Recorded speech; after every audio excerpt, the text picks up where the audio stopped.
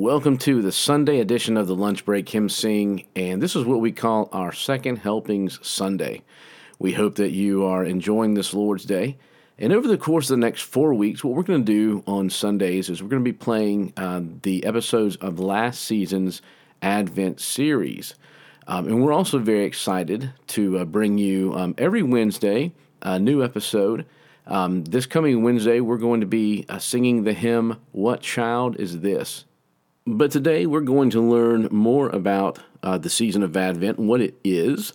And we're going to be singing the hymn, "Come Thou Long Expected Jesus." This podcast episode was originally recorded on December the 2nd of last year.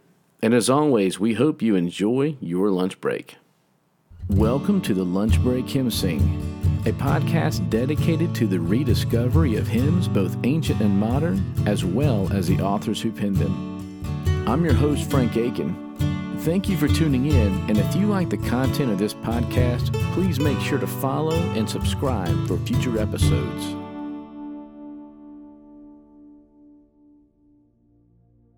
Over the course of the next 4 weeks, we will be singing hymns suited for the season of Advent. What is Advent? Well, in short, it means coming in Latin. In the liturgical calendar, it is observed 4 weeks before Christmas Eve and is a time of anticipation of the coming of our Lord. The season of Christmas lasts from December 25th until January 6th, so don't be so quick to put away those Christmas trees before New Year's Day. Now, during and after the Reformation, the Puritans, in a way of protest against the Catholic Church, sought never to celebrate such holy days, as such celebrations were never instituted in the New Testament. In fact, the only day that we are to set aside is the Lord's Day, which in reality is every day. And of course, we really don't know what day Christ was born, whether it be December 25th or July 4th. What is important is that He did come, and that He came for a purpose. So let's let Advent be a time that we set aside to remember what Christ came here to do, as well as a time to remember what He will return to accomplish. Personally, I find it a great time in secular society to share the gospel with others, as they are much more open during this time to hearing the good news. Now that I've explained what Advent is to those of you who may not know, let us now turn our attention to today's hymn. It was December 23rd, 1855, in the city of London, England, at the New Park Street Chapel, where Charles Haddon Spurgeon, then only 21 years old, would give a Christmas sermon titled, "The Incarnation and Birth of Christ." The sermon was on Micah 5:2. I'll read from the King James, which is a translation Spurgeon used. "But thou, Bethlehem Ephraim, though thou be little among the thousands of Judah, yet out of thee shall he come forth unto me, that is to be ruler of Israel, whose going forth have been from of old, from everlasting." In this sermon, Spurgeon pulls 3 questions from the text. The first question that he asks is, who sent Jesus Christ? Well, the Father sent Jesus to put on our flesh, to camouflage His glory, and to humble Himself. He was one with the Father, and He became man. He was made like us in every way, yet without sin. And the second question that Spurgeon asks is, where did He come from? We know from the accounts given in the Gospels that He was born in Bethlehem. That city, rich in history all throughout the Old Testament, would welcome the King of the world. It is in the third question, what did Jesus come for?, where Spurgeon provides the answer with the words of a hymn written almost 110 years earlier by Charles Wesley. "Come thou long expected Jesus." Let's listen to Spurgeon's words as he answers that question, what did Jesus come for? And as I read this, you're going to have to imagine a strong British accent while my Southern accent quotes this. "Men are born princes, but they are seldom born kings. I do not think you can find an instance in history where an infant was born king.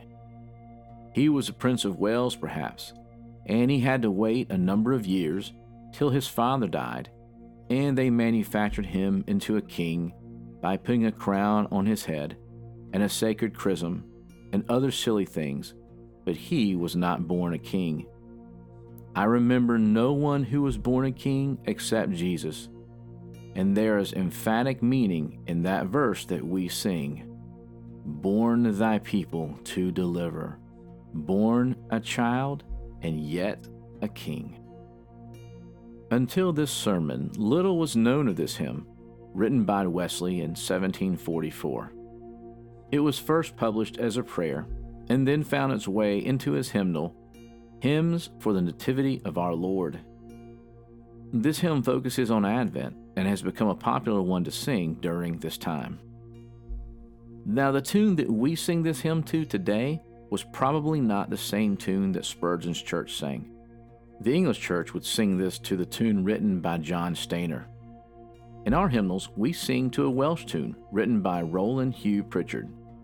This tune is also used for Jesus, What a Friend for Sinners, written by J. Wilbur Chapman. Also, depending on what hymnal you are looking at, you may find 2 verses or 4. Wesley's hymn has 2 verses. In 1978, 2 more verses were added by InterVarsity Christian Fellowship. This is a great hymn to sing during the season of Advent, where we look back at what the Lord has done for us in sending His Son to deliver us from the grips of our sin. And as we look ahead to what He will do at the final consummation, where all the wrong will be made right and sin and death will be no more. Come, thou long expected Jesus.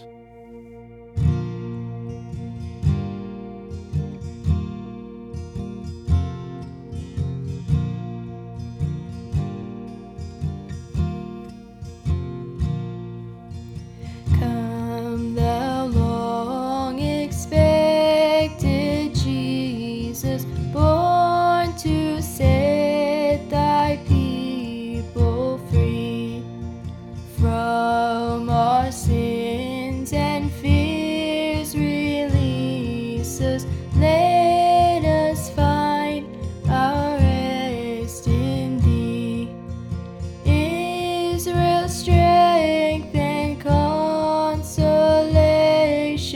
hope of all the earth thou art, dear desire of every nation, joy of every longing heart.